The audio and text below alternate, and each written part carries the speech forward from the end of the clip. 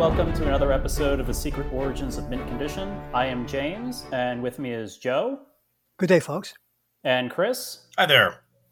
And we're very excited to introduce our guest for today. I will just say this about our guest. He is a mint condition as many people who have come to it, but our guest today was somebody that if you said he was in the store a moment ago and you missed him, people would be like, "Oh, I can't believe I missed him." So I am happy to introduce a man who at one time knew more about Hawkman than Carter Hall himself, Jack Adrian. Right, Jack. Yeah, Jack. Thank you, James. This is such a pleasure for me. I am, a long time, first time. I'm a true fan of the podcast, and obviously, I'm a true fan of each and every one of you. So, thank you. I'm very excited. We're very happy to have you today, all of us, and all the listeners, I'm sure, are happy to have you here today as well. So you've listened to the show. So this is your Secret Origin Issue 1 episode where we dive into your past. So like we start off all of our guests introducing them to the listener. Where do you start with pop culture? What is the thing in your life you can remember that said, I like this and I enjoy this medium and I want to go deeper into it? No, that's a great question. I guess for me, I'm not exactly sure if it began with comic books or if it began with Star Trek. I'm often said that Star Trek is the gateway drug to pop culture. It's easily accessible. It's everywhere. I think it's become part of our day-to-day lives. It's just people and, technology, but, catchphrases and everyone's familiar with it. But I do remember early on when I was very young, my brother and I had an uncle who would buy us comic books. And the comic book I would always get was The Legion of Superheroes. And so for many years, this is the, Paul Levitz, Keith Giffen run. And so it was just an extraordinary time to read comic books. And in many ways, it just kind of shaped my appreciation for comics. And once you start there, it's easy to kind of jump on. For most of my life, and even now, I tended and do still tend to be more of a DC guy than a Marvel guy. But I mean, I have both. The most valuable comic I own is the first appearance of Deadpool. So that's so much fun. Yeah. But I mean, the thing is, I own it not because of Deadpool. I own it because I was buying the New Mutants, and it was just happenstance that Deadpool was in there because Rob Liefeld created him. So, so yeah, I would definitely say Star Trek and the Legion of Superheroes is what got me into kind of pop culture. Now, did you only read Legion of Superheroes and watch Star Trek, or did that evolve you into like everything else of the time? So I think once I started with Legion, then you kind of find out that there are comic books just out there and tons of other characters. I mean, obviously, I think I've always known who Superman was. I've always known with the show Batman, they're kind of touchstones. And so I knew who they were. I, on some level, never really collected their comics. I think maybe Man of Steel I started to collect then, but that was much later on. I think other than Legion, my character that I think I identified with the most was the Green Lantern. I really appreciated the character just because, Hal Jordan, Man Without Fear. I mean, there was just something so powerful in that idea. And then the second thing, too, is he was a regular person, but he had this powerful ring, but he always did the right thing with it, until later on where they changed the character. Yes. Yeah. Yes. So your Hal Jordan was, I guess, was he non-white-haired or was he the white-haired Hal Jordan?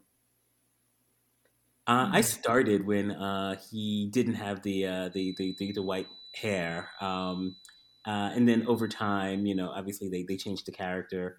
But he was really, I think, the character I loved the most. But I mean, I think through the years I just kind of shifted and moved from one character to the next. I was a huge Flash fan for many years, particularly the Wally West run. Right. That was, I think, for me, just phenomenal. And so for many years I collected that and all of the issues that came from there. So I became a huge Impulse fan from there as well.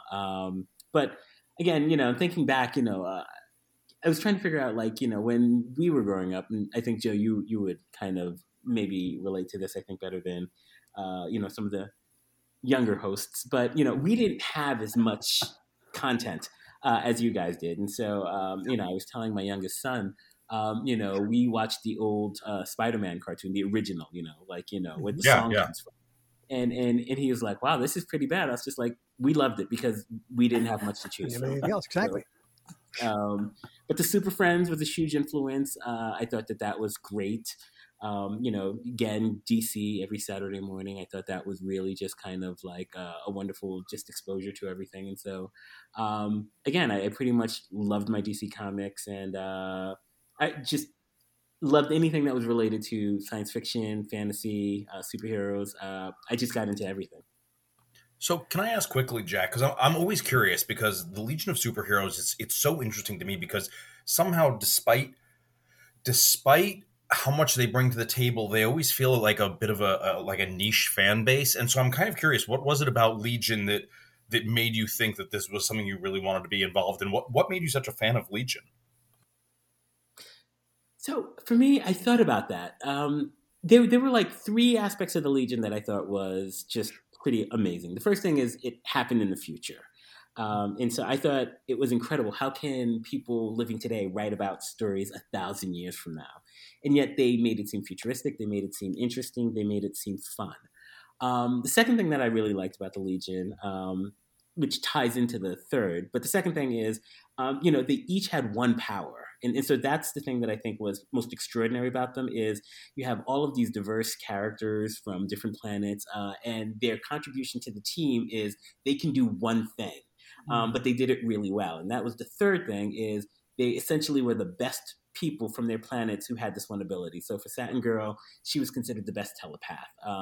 For Chameleon Boy, he was the best, kind of shapeshifter. And so I think for me, growing up in New York, African American, or Haitian American, technically, I'm first generation, it was really good to kind of see that diversity. You have all of these people from all across the galaxy working together. They do one thing really well, and they were always able to pull it together for a victory. And there's just something so inspiring about that never left me. That's great, Jack. And I'd like to add to that, because I agree with all those points. For me, growing up in the 60s, if you're a kid of 10, all of a sudden you have these teenage superheroes. I think we discussed this maybe on a previous episode. But wow, cool teenagers, unlike my brother and his friends used to beat the crap out of us all the time. Right. So, these are neat. These teenagers are actually, they're doing the work of adults, and they're doing it a lot better too. So I always admired them. I always looked up to them. So that's what really hooked me with the Legion, that they were really cool teenagers. And how long did you stick with that book, Jack, with Legion? Wow, I would probably, one would probably argue I stuck with it too long. I think we've all been guilty of that at some point or another with the book. Yeah.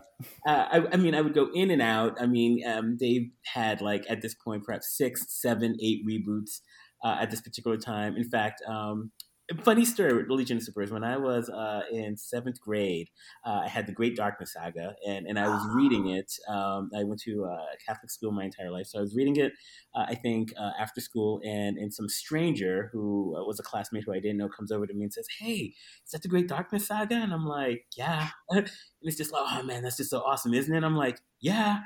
Never spoke to him ever again. A year later, as fate would have it, we would be placed, they had the joint desks that you had. And so we would be sitting next to each other for 8th grade. And ironically, that became my oldest friend, Pete. And he and I have been friends ever since. And so it's interesting. Comic books brought us together. It helped me find my oldest and dearest friend. And it's just amazing that kind of connectivity that you can kind of find and share this great love for something, and it just builds, and then you can look back, and so Legion of Superheroes got me Pete, and then James, and I'm a fan of the show. Just to hear about Mint Condition, all of the friends and even family that I've gotten from Mint Condition, it's just extraordinary. I mean, it's hard to explain to people just what that means. No, I mean, as we've said many times in the show, Mint Condition was a meeting place for all of us. I mean, all of us in this podcast, and obviously everyone else who's listening to this. It's so many bonds and connections we forged through that store and through this collective enjoyment of this medium that it's hard to put into words what comic books and pop culture has done for my life, and I guess everyone else here's life. When you're getting comic books, just to go back to it, were you getting your comics from a comic book store at the time, or where were you getting your comic books that you had?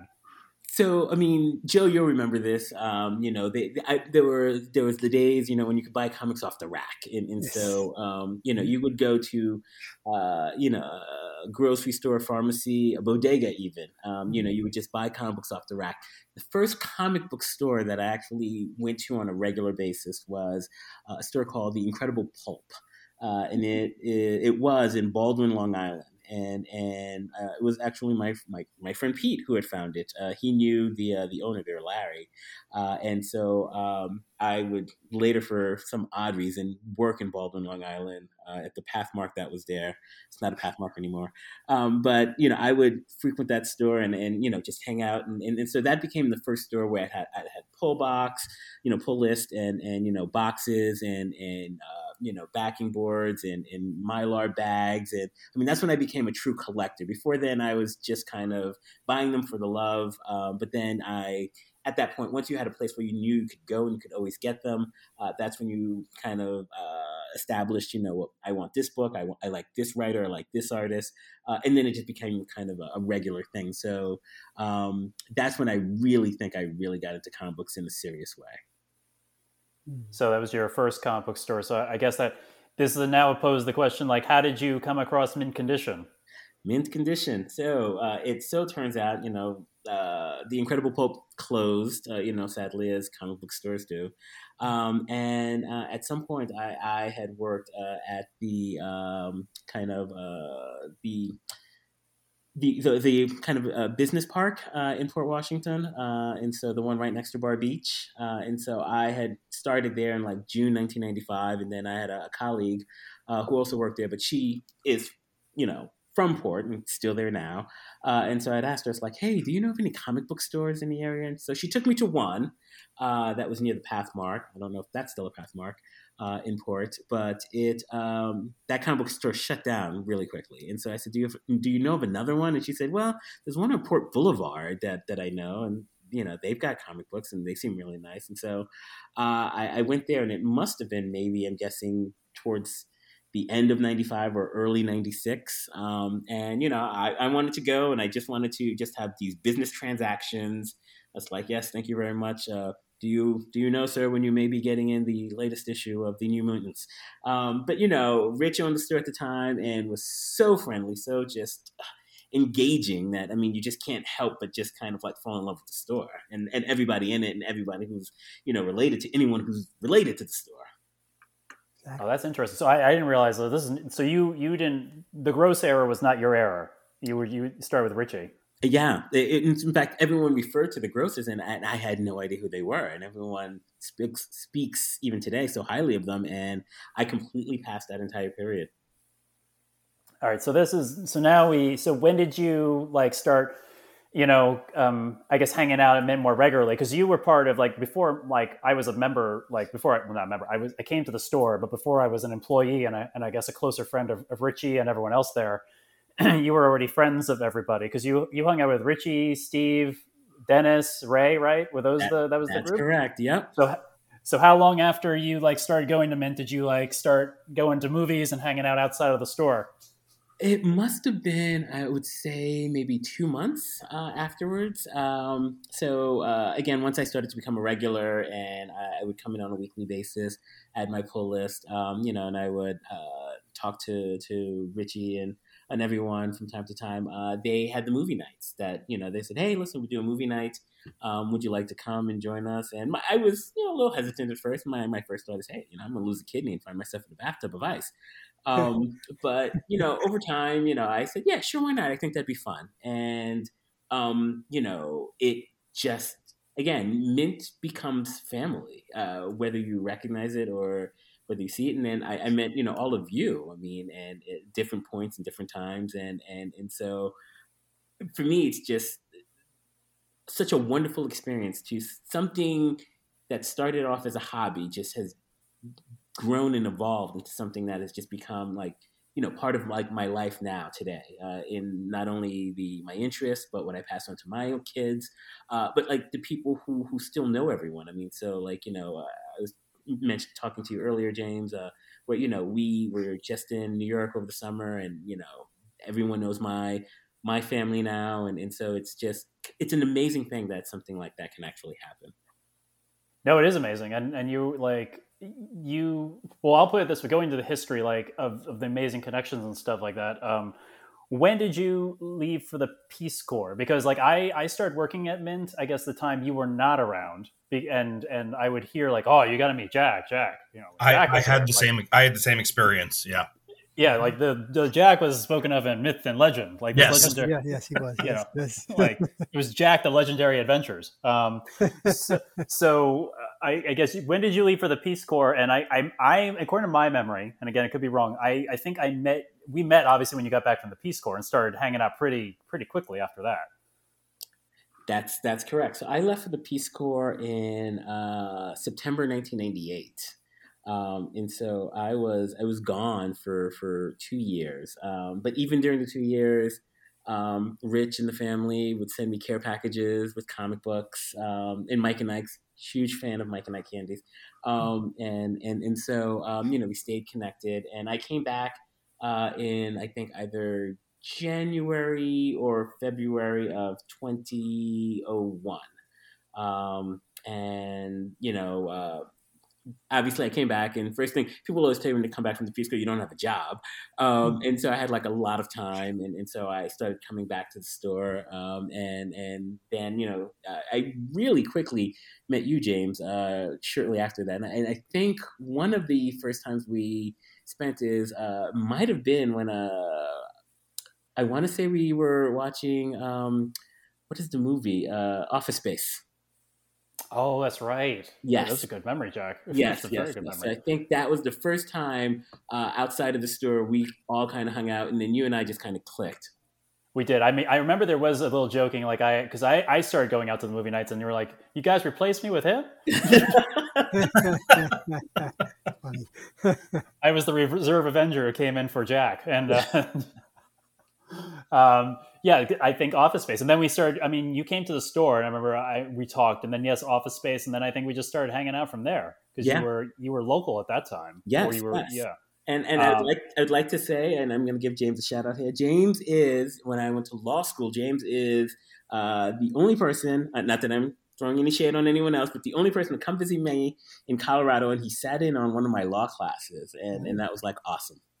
It was awesome. It was good. It was good to see your whole setup and your campus and everything, and your apartment. And you had your Wally West Flash statue right in the center of your. I did. I still have that statue. The classic, like riding on a water wave, right? I think he's riding. Excellent across water. Very good. Yeah, I remember that very prominently. So that's a small piece of our origin. Let's broaden it out to the other hosts. When did you meet Joe? So Joe, I remember Joe would come to the store, and Joe and I we didn't know it at the time, but we have this connection where both he and I are Barnes & Noble alum. So he had worked for Barnes & Noble, I had worked for Barnes & Noble, and we knew people in common from the Barnes & Noble community. And so we would just trade war stories of like, working in the book industry and just how, ratty, I'll say this, college students could be. And so that was a real connection. And then I definitely feel that Joe and I also really connected with, Superman, huge love of Superman. At the time, the character was going through so many different changes. I think they were trying to find something that would stick. And so we would often talk about the classic Superman from the show, and just the various iterations. And so that for us was, apart from the Barnes & Noble connection, a huge kind of tether that kind of kept us kind of like engaged with, where comics were and where they were going. Mm-hmm. Definitely. Yeah. I was going to say, Joe, is that what your memory is? Yes. What were some of the people that we knew again? Karen Jackson, we know. Right. And her husband, forget his name, and Gemma Barito, I think. Right. Gemma. Wow. It's a name I've heard in years. Yes, exactly. And so there were a few others, some of whom I've forgotten intentionally, but as I have. Exactly. Well, you having worked at Barnes & Noble, as well as I have, that people just kind of hung around for a long time. Yes. So it was easy to kind of trace back some of those connections. Yeah, it was, yeah. Well, I worked for them on and off since 1976, and took a break for 8 years when it had Mint, and then I went back and worked for them from 2012 until last August of last year when I retired. So long history with Barnes Noble. Yeah. Wow. Yeah. And then Chris, how did you and Chris meet? So Chris, so when I would come to the store now, Chris, his primary interest was the card games. And I was never a card game guy. I mean, I tried, and I do remember several times Chris offered to teach me how to play Pokemon, which now, having a son of my own, I wish I would have taken you up on it, because my son asks me all the time, Daddy, when are you going to teach me how to play Pokemon? I was like, when I know, you'll know. But I also remember I would come in on some weekends when Chris was working. He was the only one in the store, and we would just chat. And just really kind of catch up on just various different things. And so that was just kind of the relationship outside of him being, the Pokemon game guy and me just kind of being like the fixture at the store. Yeah, it was, see, it's funny because I didn't even remember offering to teach you Pokemon, but I could totally be like, I could see myself being excited about that because, like James said, you were very much like a legend of the store. So like finally getting to meet you was like a big deal. And then the fact that you would come in and hang out with me, like you said, sometimes I was the only one there, always made me feel like a little puffed up and like Jack is willing to hang out here with me. That's super cool. It's not like a group thing. Like he's here talking to me.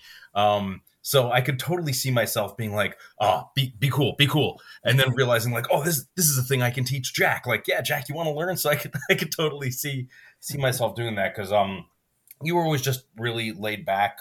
You read a lot of books that even when I did start reading, you read a lot of books that I didn't. But it's funny because I can appreciate you saying, I really just wanted to come in, have it be a business transaction. I think about that a lot lately as I meet new people and I'm like, yeah, I'm good on friends. Like I'm good on friends and family. I have enough people in my life that I don't get to see. Why would I want more people in my life? I'm not saying that's necessarily where you were coming from, but it's where I sometimes come from of like just wanting a basic interaction because I don't necessarily need more in my life. And then, it's funny for me to learn that about you because, you were just always so warm and so friendly and always had a smile. That's how I always remember you, is just always being like friendly and chatting with everyone. So yeah, for me, I remember it being a big deal, feeling like, you made time to talk with me. So, it was always nice seeing you in the store. Oh, thank you. Feelings mutual. I mean, there are definitely a lot of times when I'd go in and I mean, to your point, it's the thing that I loved about the store is, whoever was there, you could always find just, some common points of interest and just Yes. great conversation, like at any point. And so that was always for me so engaging. It's just kind of like, I have a chance to learn or to know something or talk about something I usually don't get a chance to talk about. Yeah, that's the beauty of the store is whatever you were into, you could find somebody else you could talk about that interest with. I mean, luckily, amongst everybody, like I think we shared and liked similar interests. So there was always updates or discussing this and that was coming out. So it was a beautiful environment for that. Well, you not only, I mean, you obviously were at the store. You liked the store. We were all friends at the store. But you occasionally would jump in at the store too. Like you worked a few birthday parties that we've discussed in the past, didn't you, Jack? I've forgotten about that. Yes. Joe and I actually did one or two parties together when he took over the store. So did we do away parties, Jack? Did we do any of the? I have to call them away parties. I'm not trying to poach his You did one away party. I think it was at a diner. I remember. Oh my God, you were that's right. That was that the Greenvale Diner? I think it was. That's where the kids got liquored up with Coca-Cola before we got there. Oh, I remember that from the very first episode we discussed that. That's hilarious. Jack was the other. Yeah, he was the fifth person. That's right. Yeah, that was an interesting party. It was indeed. No. So again. So my whole thing is, and it's so funny. I was telling James, I'm not sure if it was that party, but at least at one party, I've got this file in my laptop says mint condition Mets questions. And I was like, what is this? And so I'm like going through it. And so I had all these Mets questions, obviously for a party because, like Joe, like, the secret is everybody's a winner. And so you find that, the really tough questions and the easier questions. And so I remember it's just like, hey, I must have used this for a party at some particular point. But I mean, again, it was always such a warm and welcoming environment. If I had the time, I was always there, whether help out with the party, whether it was, to clean out the abyss, move some of the old stock out and try to put that up for sale, or Harbor Fest, that was always something that I would try to maybe sit at the booth with Richie to bring some kind of attention to the store. So if there's something I could do, I would try to do it. That's right. You did Harbor Fest also. I forgot about that. Wow. Did you ever work the counter? I think I did twice. Very limited. I was always very nervous because, again, having worked at Barnes & Noble and, again, having worked at Pathmark, I knew every register had its own kind of weirdness to it. And so I always felt that it was just going to be strange for me to kind of work the register. But I think I did at least twice. I might have worked the counter. Well, what was weird about that register at Mint was it belonged in a cash register museum. That's what made it weird. It was such an antique, but it could be very tricky to work that register. I had trouble with it for the first year. Exactly. Joe, you understand. I do. And you were a good you were one of the installations when we started doing the comic book bull sessions too. Yes. Oh yeah. Those were fun. I had so many wonderful memories. I mean, I would always sit back, try to prepare. I mean, I think the me now would just take to the next level with visual displays. But I mean, I thought they were fun, engaging, and just always interesting because it made you the expert of whatever you want to be the expert in. But it also then allowed you to learn so much from so many other people. And it was, I think, again, just a sense of community, family, just love. This is the thing I'd really like to see. So now clearly we need a YouTube channel because I really want one of these debates. I don't want to debate Jack, but I'd love to watch somebody else get destroyed by Jack as he brings up all these visual aids in this PowerPoint. So I'd be happy to watch it happen. I don't want to be the one who gets destroyed. Well, Jack and I had a few debates over the years, right, Jack? We have. I was going to leave that aside because it's all fun and fun games. It was always fun. It was always respectful. It was always intelligent, and for me, it was always a learning experience. Yes, same for me as well. Same for me, and I can honestly say, talking to you, Joe, really gave me some insight that I didn't necessarily have. And the thing I enjoy talking with you about is that I was able to learn your views without having to feel as if my views were wrong or somehow or other all of the information, everything that I thought was incorrect. It was just kind of, hey, this is my thought, this is my position. And again, you and I, survivors of Catholic school. So yeah. There you go. That's what I'm curious about then. If you don't mind my asking, Jack, like if you could pick like your top 3 bull sessions that you either did before and would like to do again, or that you never got a chance to do, if you had the opportunity, what are the 3 bull sessions or debates that you would really be all about having at this point in your career as a geek? Sure. One of the things that I would love to do is I like the old system we had where you can pick a topic and then you can essentially you got the soapbox and the floor was yours. And the thing I really liked about it was almost kind of like the British Parliament is. Sit back and you could say something like Superman's a legend, just that kind of that energy that you would feel, and people would kind of rebut or push against you if there's maybe something that they knew. I think something like that was really fun. Another thing, and James and I have talked about this, is I would really love to just talk about the state of science fiction and where it is, why it's not more successful as a genre, if we want to call it a genre, than other genres. I think I was talking to James, the show Grey's Anatomy has been on for 18 seasons. But other than Doctor Who, I can't think of another science fiction show that has gone on that long. And so what does that mean? And is there something missing? Is there just these preconceived notions? on some level, I think there's a lot more openness to it because I think, Disney and the MCU and Star Wars have just kind of become just commonplace. But on some level, I feel that that's almost kind of moving away from what made science fiction special in my day. And so that's a huge discussion I'd love to have, just kind of get some points of view. But another thing, and we kind of touched on this with the Legion, is just diversity. I love the episode you guys did for Shang-Chi. I thought that was awesome and amazing, and just really kind of saying, what's the future of like science fiction or fantasy or comic books? Where does it go? Who is telling the stories that we're going to watch and to see? Joe, I did appreciate your comments with respect to Jonathan Kent and how they're moving the character in this one direction, and not to say that there aren't benefits to where they're taking the character, but is that really what we consider Superman?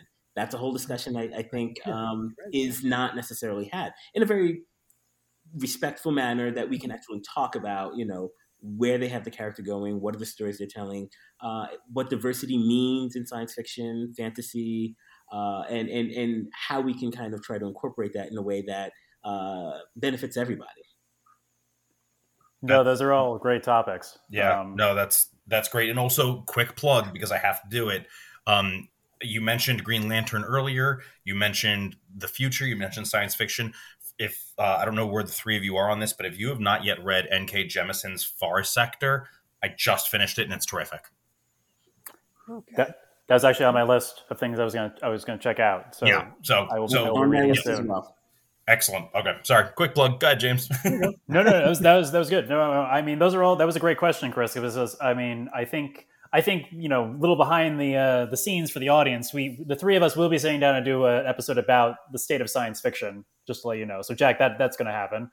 And I think the other two, the diversity one is an ongoing discussion, but I would love to have you on to talk about that, especially with like the MCU introducing Ms. Marvel as a TV show and She-Hulk and having just Shang-Chi come out. I think a diversity discussion is again worth having its own episode about. Because now we have like possibly two Black Superman projects in the works, so that's there's a lot of stuff to be mined there. And yeah, I would love to hear you just pontificate on a character. I mean, we recently started. It'll have aired by the time this episode airs. We're going to do character retrospectives, so that you could maybe pick a character retrospective and do that as well. So those are all great ideas, Jack, for future episodes. Yeah, that was a great answer, Jack. Thank you for sharing. Just to kind of call back to what I opened this episode with, you did know a lot about Hawkman back in the day. I will just say. I did. He was actually one of my favorites. Because when the character first started, he was there was this kind of savagery to him. He had the mace and he was just very brutal. But then they kind of changed it. And they came out with Hawk World, and so the stories I think were interesting, but the problem is I think on some level that really kind of changed the tone and the tenor of the comic, but they introduced some really nice ideas, and it was written and drawn by Timothy Truman, and so that was fine, but then they just kept rebooting the character to the point where the character almost became they did a lot of retcons and a lot of reboots to really just try to reconcile all of this, and it just became a huge mess. As I would always tell James, it was just like a hot buttered garbage. Well, Joe, you turned me on to what was the Hawkman you had me read the first three volumes that took all of that garbage. The Robert Venditti Hawkman. I was just tell Jack that's it. Jack, if you want to dive back into Hawkman, just recently DC concluded, I believe, a 29 issue run of Hawkman written by Robert Venditti. I think the first 12 issues, the artwork was by Brian Hitch. Oh, wow. He takes everything you just spoke about, Jack, plus the 1940s Hawkman, Prince Kufnu, is that how you pronounce his name? And the Silver Age Hawkman, Carter and Shira Hall. And he combines them all together, and it actually makes sense. It's a good story. It's not just exposition. It's more than that. And it has a wonderful, beautiful, loving tribute ending to the character. So I would highly recommend that. I know James, how many volumes have you read so far, James? I read the first two. The You're third one enjoying, is right? yeah. I mean, I'll plug it again. I plug it a lot. Hoopla. Hoopla Yep. has the first There you three go. volumes on there. Yeah, So Hoopla's I've great. read the first three. I read the first two. I want to read the first three, and I don't know if they released the fourth volume yet. I think I saw that on Amazon the other day, the fourth volume, because somewhere along the line last year during the pandemic, issue number 25 was recalled and never got released. And if you go online looking for it, and you go to different sites, like if you go to Metropolis Comics or Midtown Comics, you can't find it. And if you do find it on eBay, somebody wants $60 for it. So I'm not sure that issue was ever released, but it is in the fourth volume, the fourth trade. So it's the one story I didn't get to read. So I'm probably going to buy that fourth trade just for that, just so I can have issue 25. Oh, interesting. Yeah, I'll have to check my the Hoopla account when I'm off there and see if Volume 4 is available. Well, Jack, since you're here, and this is something we did with our last guest, Keith, but I'd like you weigh in on it. What would be your recommendation as a comic book to give a brand new reader? Yes, good question. So that's a really good question. So it's one of those things that I again with my youngest, I've tried to kind of figure out what's the best way to do it. And so on one level, I think kids today have it easy because they've got the MCU, and so they've seen the characters in different iterations. They've got the Arrowverse, and so they've got those characters on television, and they've got Disney, which again also kind of brings the characters together there. And so on one level, I think that's good. It makes the introduction so much easier. So there's a lot of backstory that you don't necessarily need to fill in. Where they differ, it's not really significant.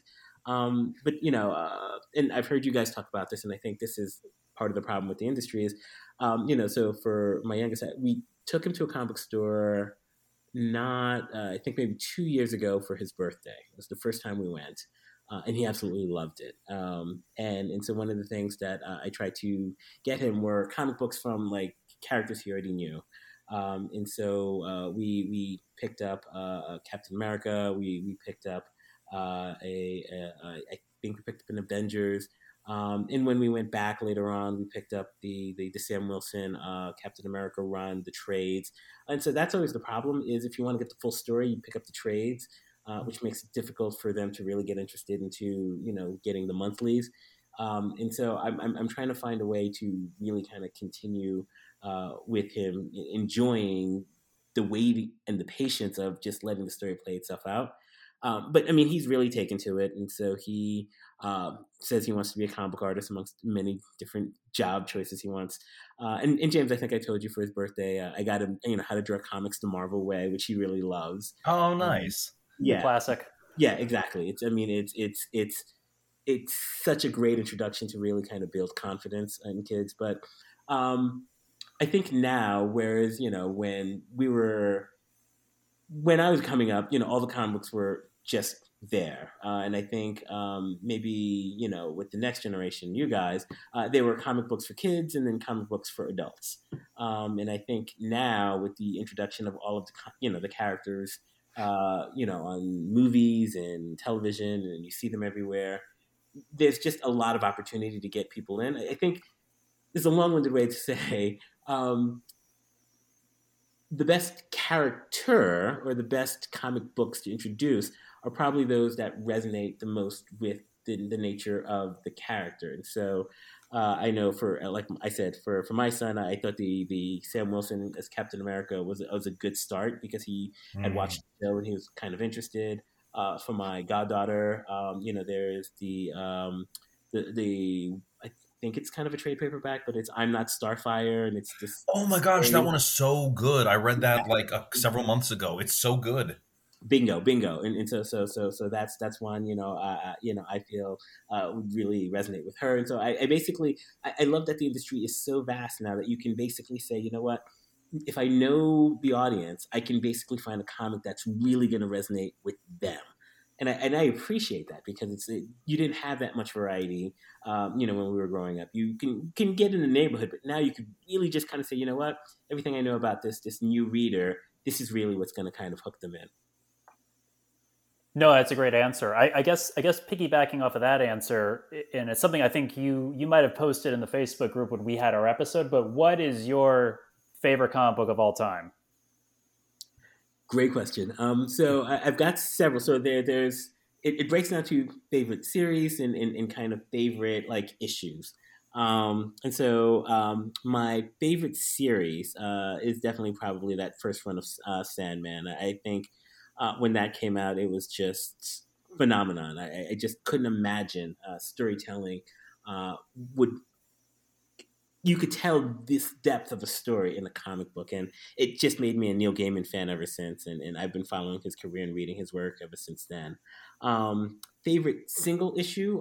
There are two, and so the one, and this is somewhat bittersweet, but who is Donna Troy? Because George Perez, and we've just recently found out about his health struggles. Right. But I mean that one single issue was just amazing to me. I mean, I remember I read it, and it brought me to just an emotional place that most comics have just never ever gotten me to go. And the other one, I think it's an Image Spotlight or a Milestone. I think it's an Image Spotlight, and it's the first one, and it is Mr. Majestic at the End of Time, and I love it because it basically you don't really need to know who the characters are.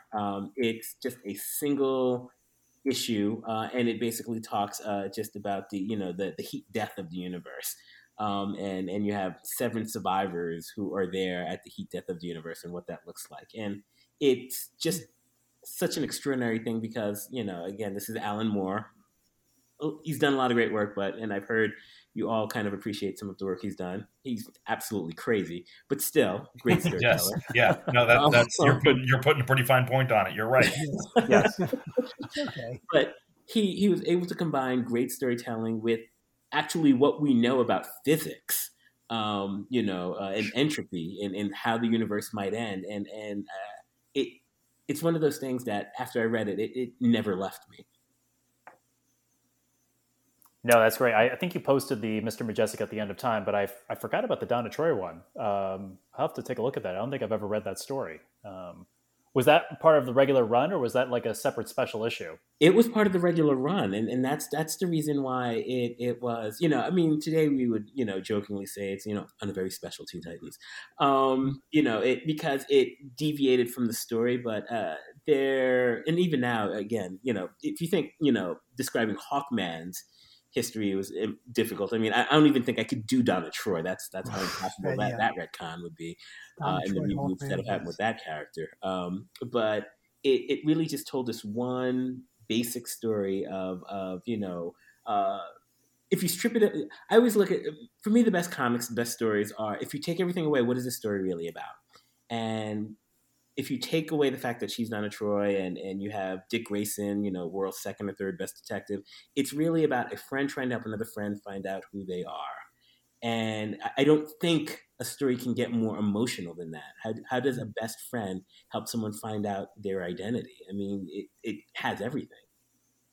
Wow, I'm gonna have to see if I have to see if it's collected somewhere or if it's one of the Titan collections, because I know Hoopla has like most of they released like I think 11 of the Titan trade paperbacks of the classic run, so I'll have to see which issue that is and which run that is, so I can read that issue.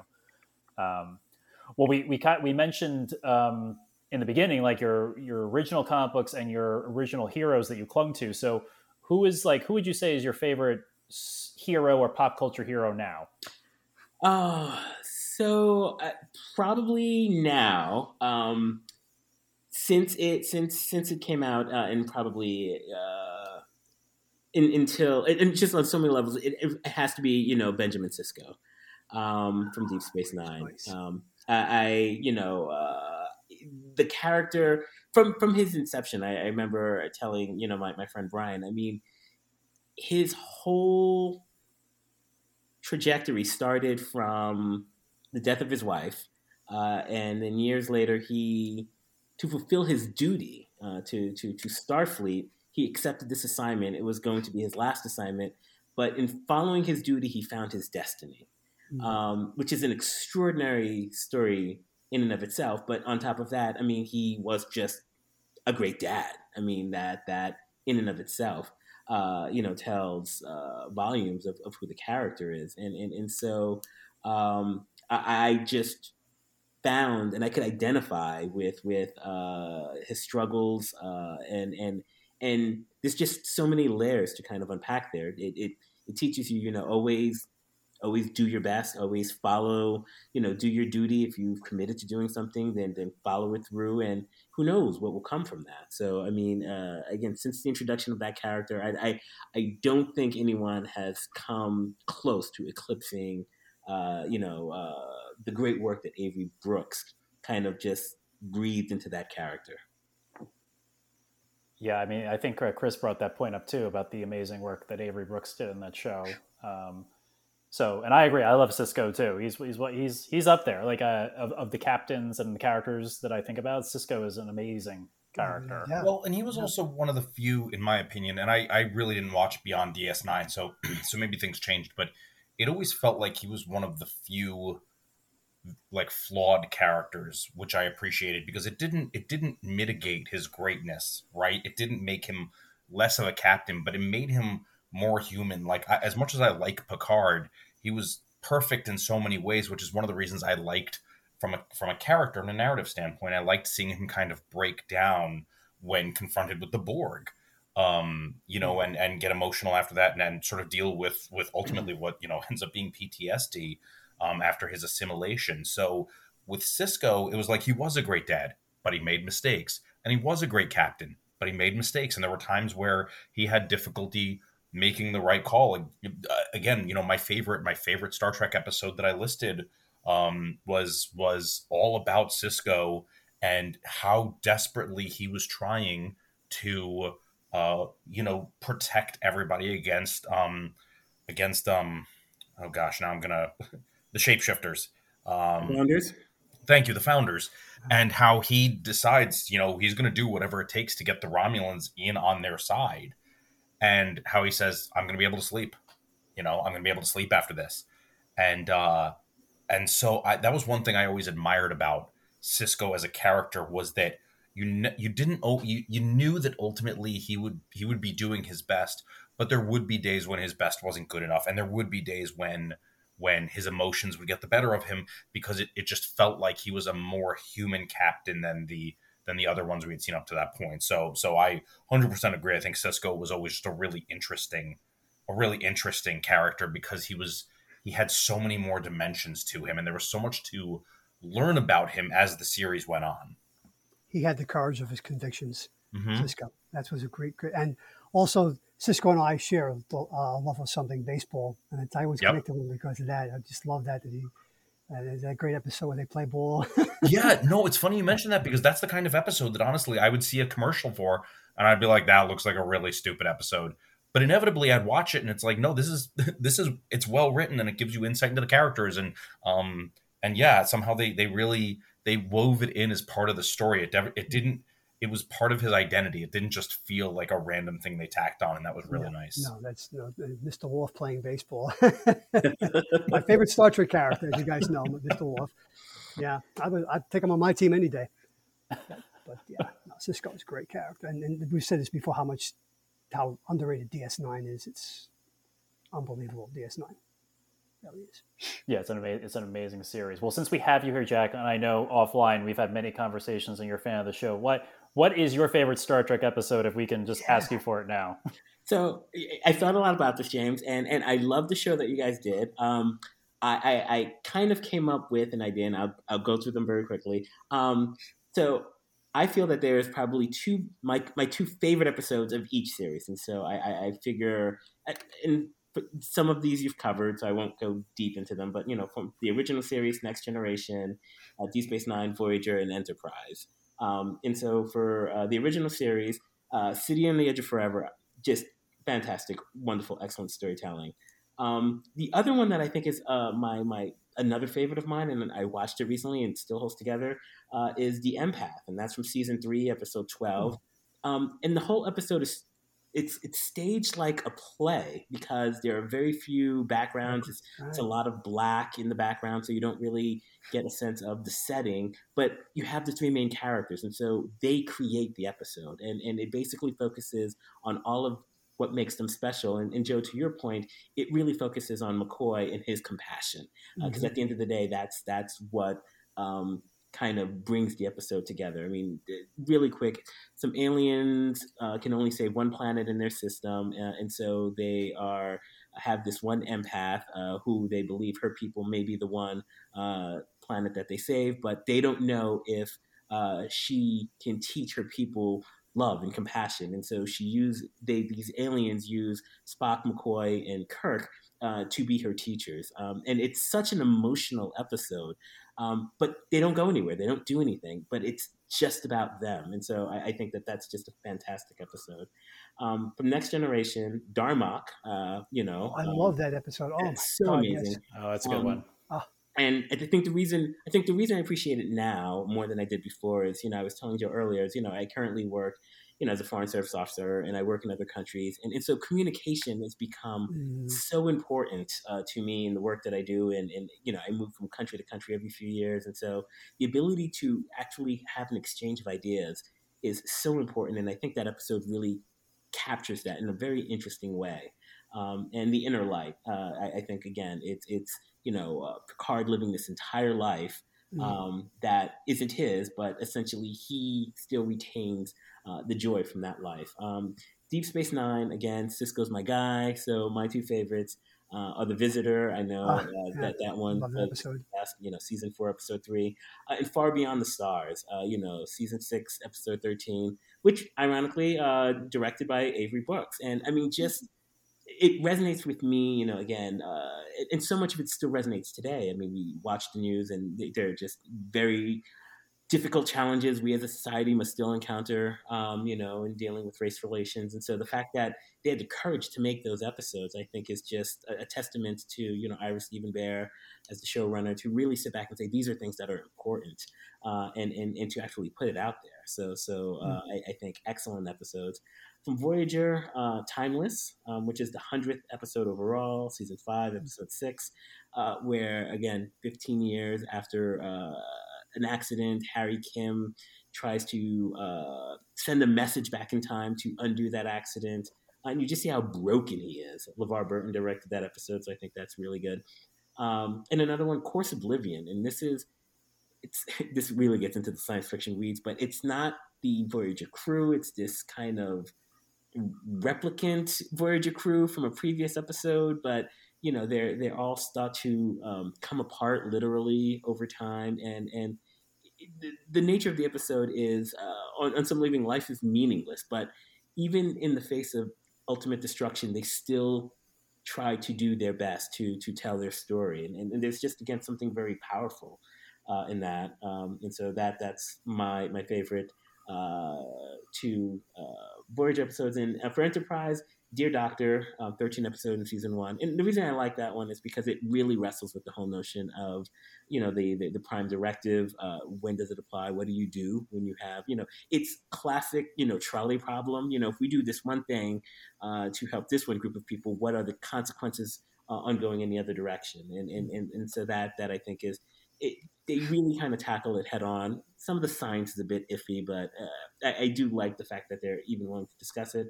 And the other one is Twilight. And many of you may not remember that this is the one where it's kind of the Memento episode or the 51st Dates episode where Captain Archer cannot, has no long-term memory. And so he just constantly wakes up and they tell him everything has kind of gone to hell. The Xindi one and Earth is basically kind of destroyed, and humans have kind of found refuge on Ceti Alpha 4. Yeah, there's a little callback for Greg's for people who love that one.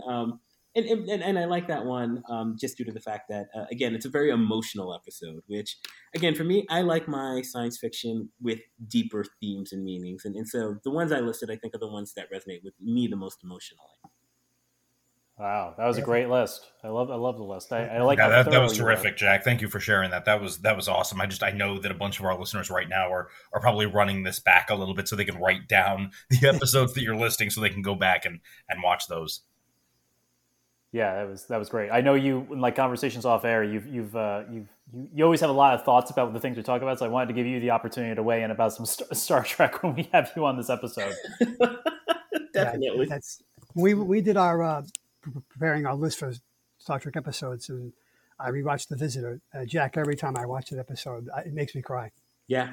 The loving relationship between father and son is so beautiful. It's just one of the best Star Trek episodes ever. I completely agree. Yeah, it's great stuff. Great acting. I mean, Avery Brooks. And Darmok, that was Paul Winfield, was it not? Yes, it was. Another great acting. Yeah. Oh, my God. Yeah. Yeah, that's a great episode too. All of them. I mean, I haven't watched any Enterprise, so I'll have to check. Eventually, I will watch the series Enterprise.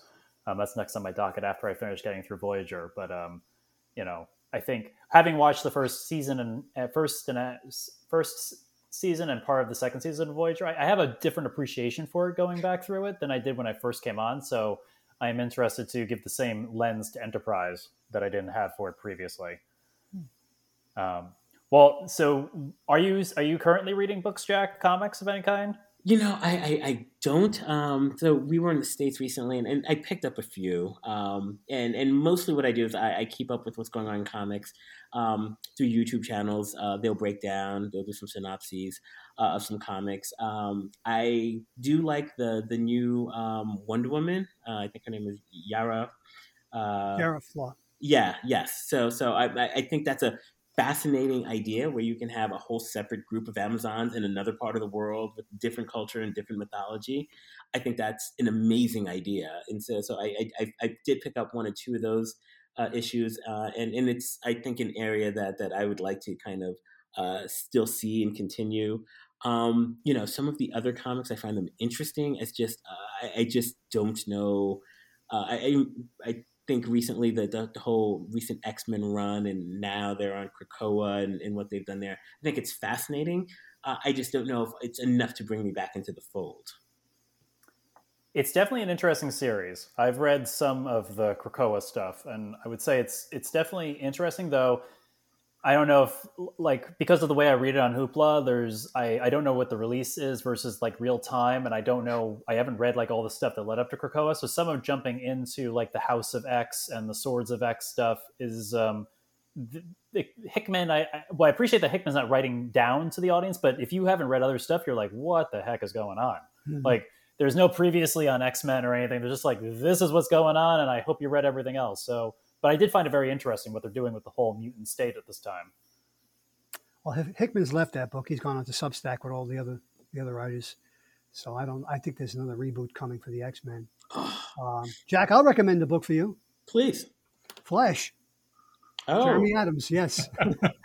Yeah, but I knew that was as soon as you said you've got a book to recommend. I'm like, I know what's coming, and I'm looking forward to Keith hearing this episode because I think he's gonna be able to anticipate that too.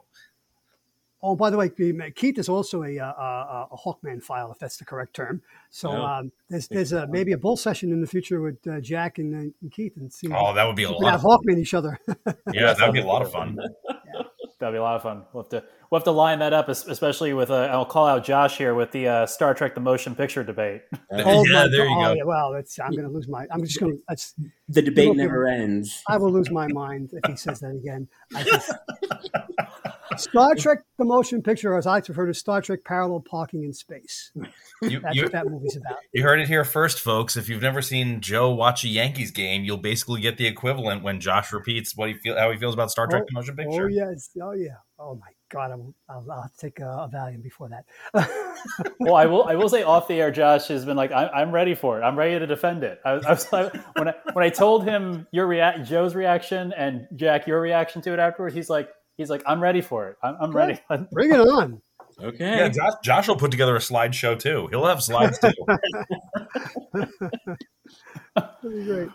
No, it'll be great. It'll be like a tennis match. James and I can sit up in the in the ref chair, and we can watch it go back and forth. I'm looking for. This is a great plan. I'm excited to be a part of it. Let's do it. Yes, let's do it. Let's do it. I'd love to see it. We just, Chris and I just like, because I haven't seen the movie in a long time. I don't remember enjoying it, but I am willing to rewatch it in anticipation of the episode. But I feel like Joe and Jack have the most fire, and Josh obviously have the most fire about this movie. Yeah. No, I don't. I'm perfectly happy to observe this one and sit this one out. This is not a Batman Superman situation for me. I waited 2 hours in the rain that night back in the late fall of '79 when we waited 10 years for this. Oh my God! I just wow, what a horrible film. I like your recanting, like where you were, Joe, the circumstances, the whole you have the whole play by play. Manhattan, yep. Well, Jack, in terms of, so if you're not like, what's like the pop culture stuff, I guess you're gravitating towards these days? So, James, as you know, Foundation, the Apple TV Plus series, that captivated me in a way that very few things have in a very long time. So I definitely felt that was, spot on, worth anyone's watch. A bit, maybe you have to allow them to tell the story before you find a convenient point to jump on. But I mean, it's definitely, I think, just worth the ride.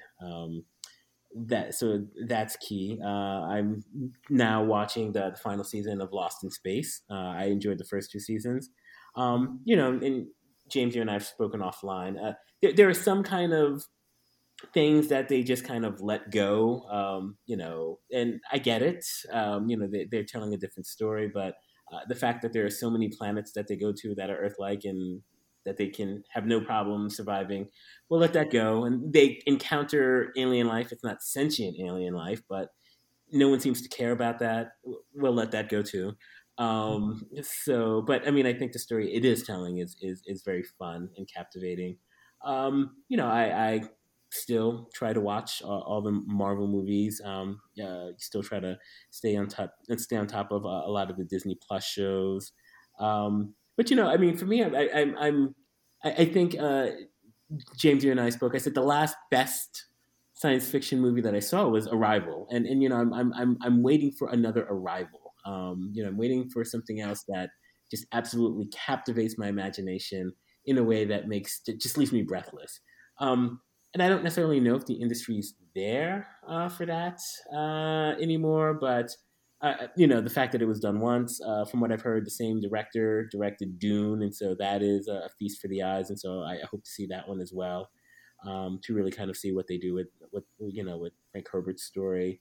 So I mean, I always look for something new, fun, and interesting. Sometimes I get disappointed, but I mean, hey, that's what happens. Well, I know we speak a bunch about Rick and Morty. Yes, as one of our go-tos. I recommend. I mean, I think it's still strong storytelling. I mean, not every episode is great, but I feel like even when they don't hit a home run on that show, it's still entertaining, interesting, or makes you think a little bit on that show. So I know that's the show. And I was, to your point about Dune, I saw Dune, and I would say it's definitely worth seeing. I don't know, Jack, how steeped you are in the original novels, or if you've read them, but it's worth seeing. It was good. I didn't regret seeing it. I question whether or not they stopped at the right point, or if the making it a movie instead of a show like Foundation or something would have been more appropriate. But I definitely think it's worth seeing, and it's visually, if anything, it's visually spectacular. I mean, it's just a stunning movie. Well, what do you think in terms of like the current, like, I guess you're trying to keep up with the Marvel shows. Are you still enjoying that universe as much as when you first got into that universe, the MCU? Very good question. So I mean, in the interest of full disclosure, living abroad, there's some things I haven't seen. So the last movie I saw was Black Widow, so I haven't seen Shang-Chi yet. We're going to see Far From Home on Friday. Great. We're renting out a theater. Like, the embassy can just kind of rent out a theater for all the families that want to see it. Oh, that's awesome. So we're excited.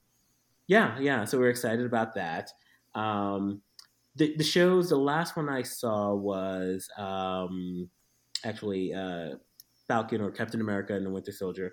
I thought that was really good. I thought that it had a lot of good themes. I like some of the ideas that it presented.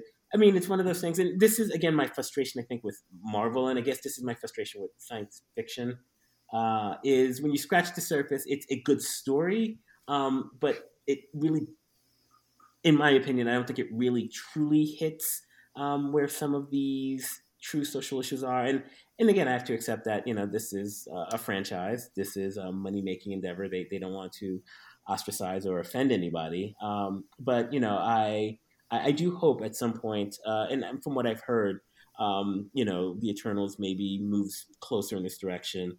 I do hope that the studio accepts some risks and tells some just deep, thought-provoking stories that really allow people to, find themselves. And like you said, James, they have some new shows coming out. The Ms. Marvel show, and I haven't seen Loki yet, but I look forward to that. And so I do hope that they take this opportunity to take some chances with some of the storytelling. I'd be really interested to have further conversation with you about that, Jack, because I feel the same way. I appreciate some of what they're trying to do, but sometimes it feels like they make a choice to just end the conversation early, and that's not a thing I generally appreciate. I can understand why they make that choice, but I don't like some of the dancing around an issue that they do. And I understand there are a lot of people, we've talked about this in sports a lot, that a lot of people watch sports and they want their sports to just be sports. They just want to be entertainment. And I can appreciate that. But I find that when they sort of dance around, like they start having the conversation, but then they intentionally end it short of really digging into it. I just feel like those are missed opportunities. So I'd love to talk to you further about that at some point, have you come back on and have that be part of our conversation, because I think that also ties into the diversity conversation you mentioned earlier. I think it ties in really, really deeply there, and it's hard to really, really make a solid play at genuine diversity if you're not willing to go in with the knowledge that you're going to have some of these more difficult conversations that, they're going to put some people off, but when you're missing pieces of the puzzle, it's weird to have a half finished puzzle and say, okay, that's good. No, well, thank you, Chris. I agree. I mean, I think, to use a comparison, I think a show that really just went head on and just tackled difficult conversations and difficult topics was, the Watchmen show. Yes, it was just a tour de force from the first episode to the last. And they did not shy away from anything that was uncomfortable. And at times it was painful, but it was so thought-provoking. And so I say that insofar as we know it's possible. Other people have dared to do it.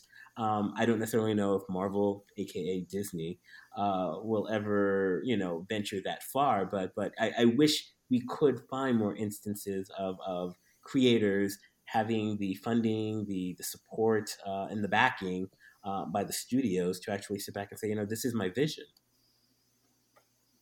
Yeah, no, I agree. I mean, that Watchmen show was amazing. I got, like, when I watched, like, the whole thing when Hulu had it available for the Juneteenth weekend, after, I think right after it came out on HBO, like, I binged it because I only had it for like 48 hours. I was like, wow, this is amazing. And while it went deep into all of the social, political, and diversity issues, it didn't shy away. It was still a great. I mean, it was a great show. It was just a great show. It was like lightning in a bottle that they captured in that show. Well, and it was really, I mean, Jack, I can appreciate that there's you mentioned that watching the show was painful sometimes, and that's a thing that I'm not ever going to fully understand. Like, yes, it was tough for me too, but obviously for different reasons and on a different level. But it was really something to see, to see Greenwood trending after that episode dropped, and people going, wait, this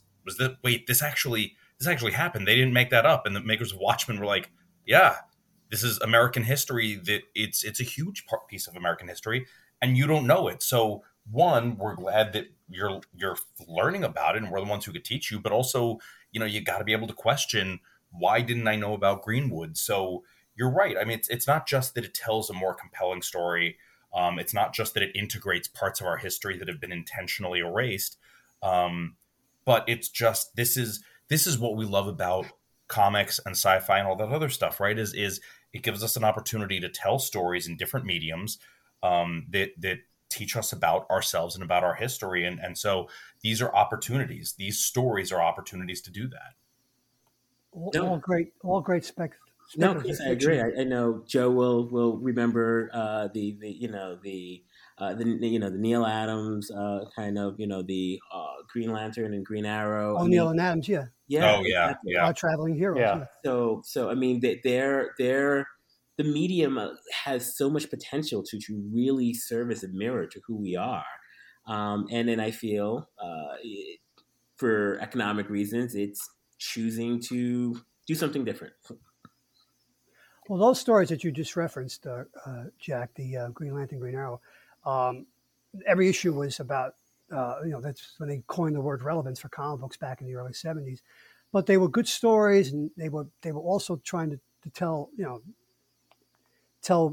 points that would not be told previously in comics. And so they got, those were very, very different for the time. And I think, as you say, people back off now because there are people sitting in boardrooms and looking at, spreadsheets and bottom lines and whatnot. And they're afraid that, they're just going to piss off too many people and they're going to drop them. But that's why comic books, I think, can do this more than other media. And it's why I think you see more of this in comics than you see it on TV and movies. Yeah. I just hope you're right. And we talked about it with Shang-Chi too, right? Yeah. Which was that the reason Shang-Chi was one of the reasons stated that Shang-Chi would be half white was because there were cities and states that weren't selling Luke Cage at the time. Exactly. So it's we need, so you're right.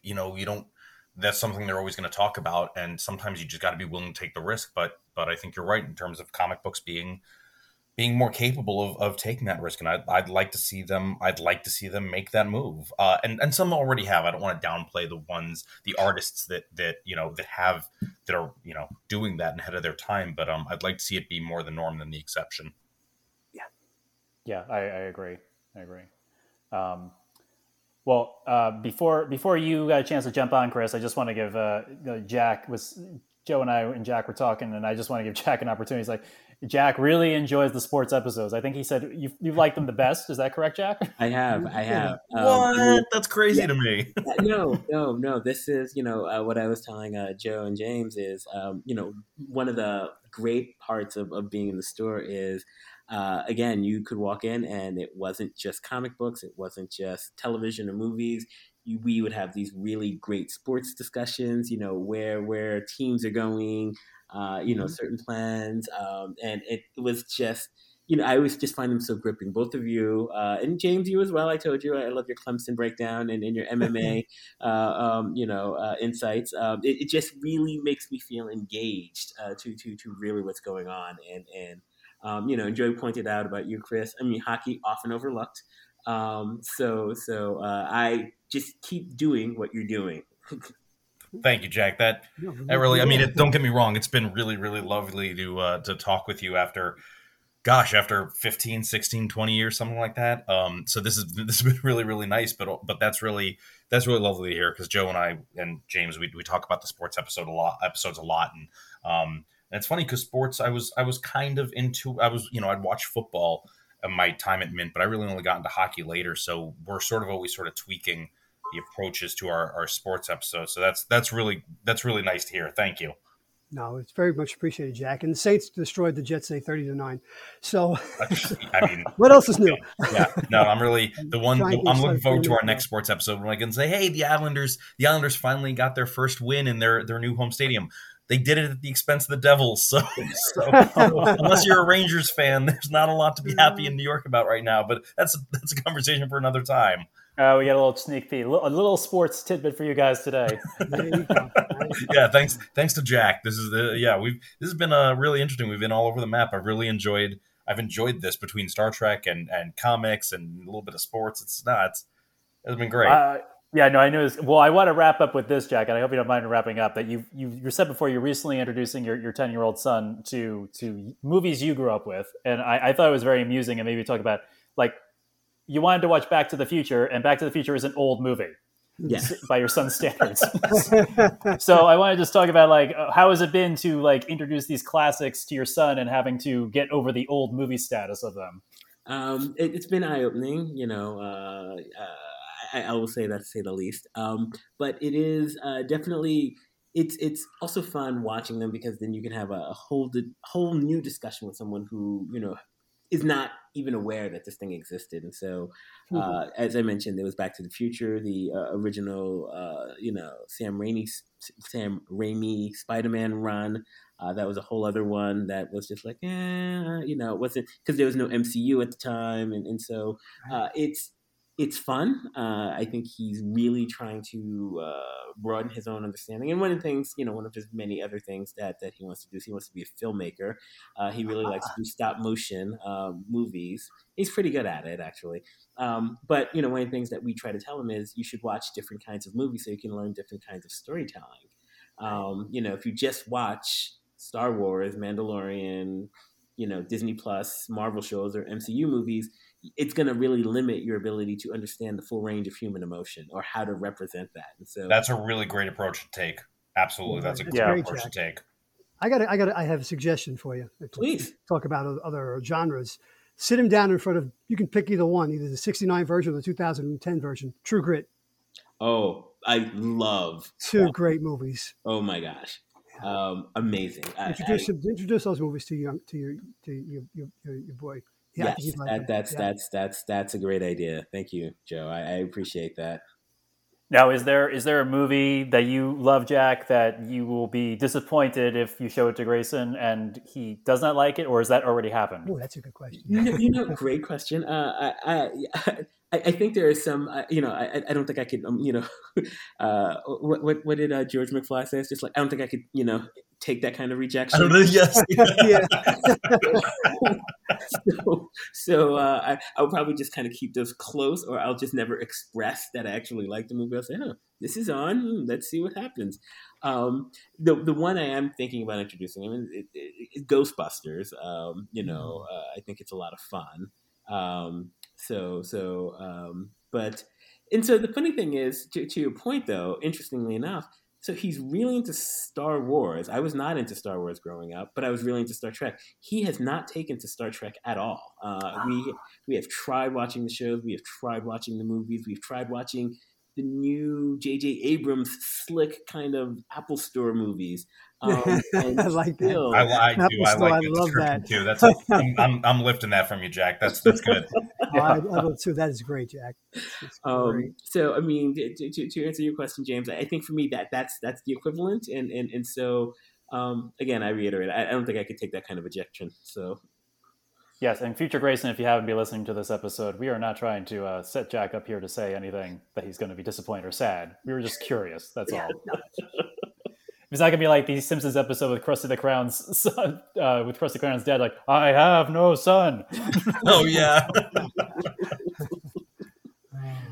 Well, Jack, this has been awesome. I really loved having you. We went all over the place as we knew we would, as I knew we would, and it's been great. I want to thank you for taking the time to be on the show. There's a big time difference with us where you are, so I appreciate you staying up late to do this episode. Yeah, no, seriously, because we've been, Jack, you're one of the couple of names that really since day one we've been talking about being excited about having on here. So thank you so much for carving out the time and for just being as gracious as you've always been.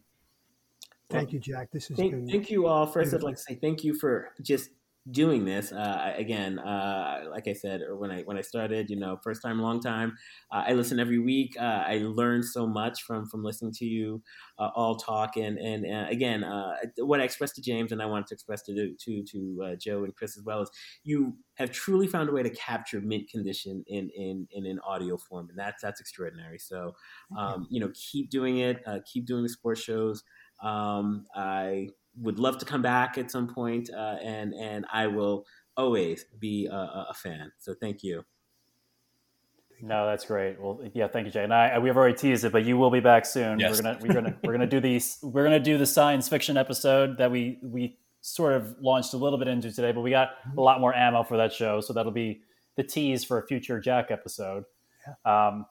But thank you again, Jack, for being here. Pleasure. We look forward to your next time on.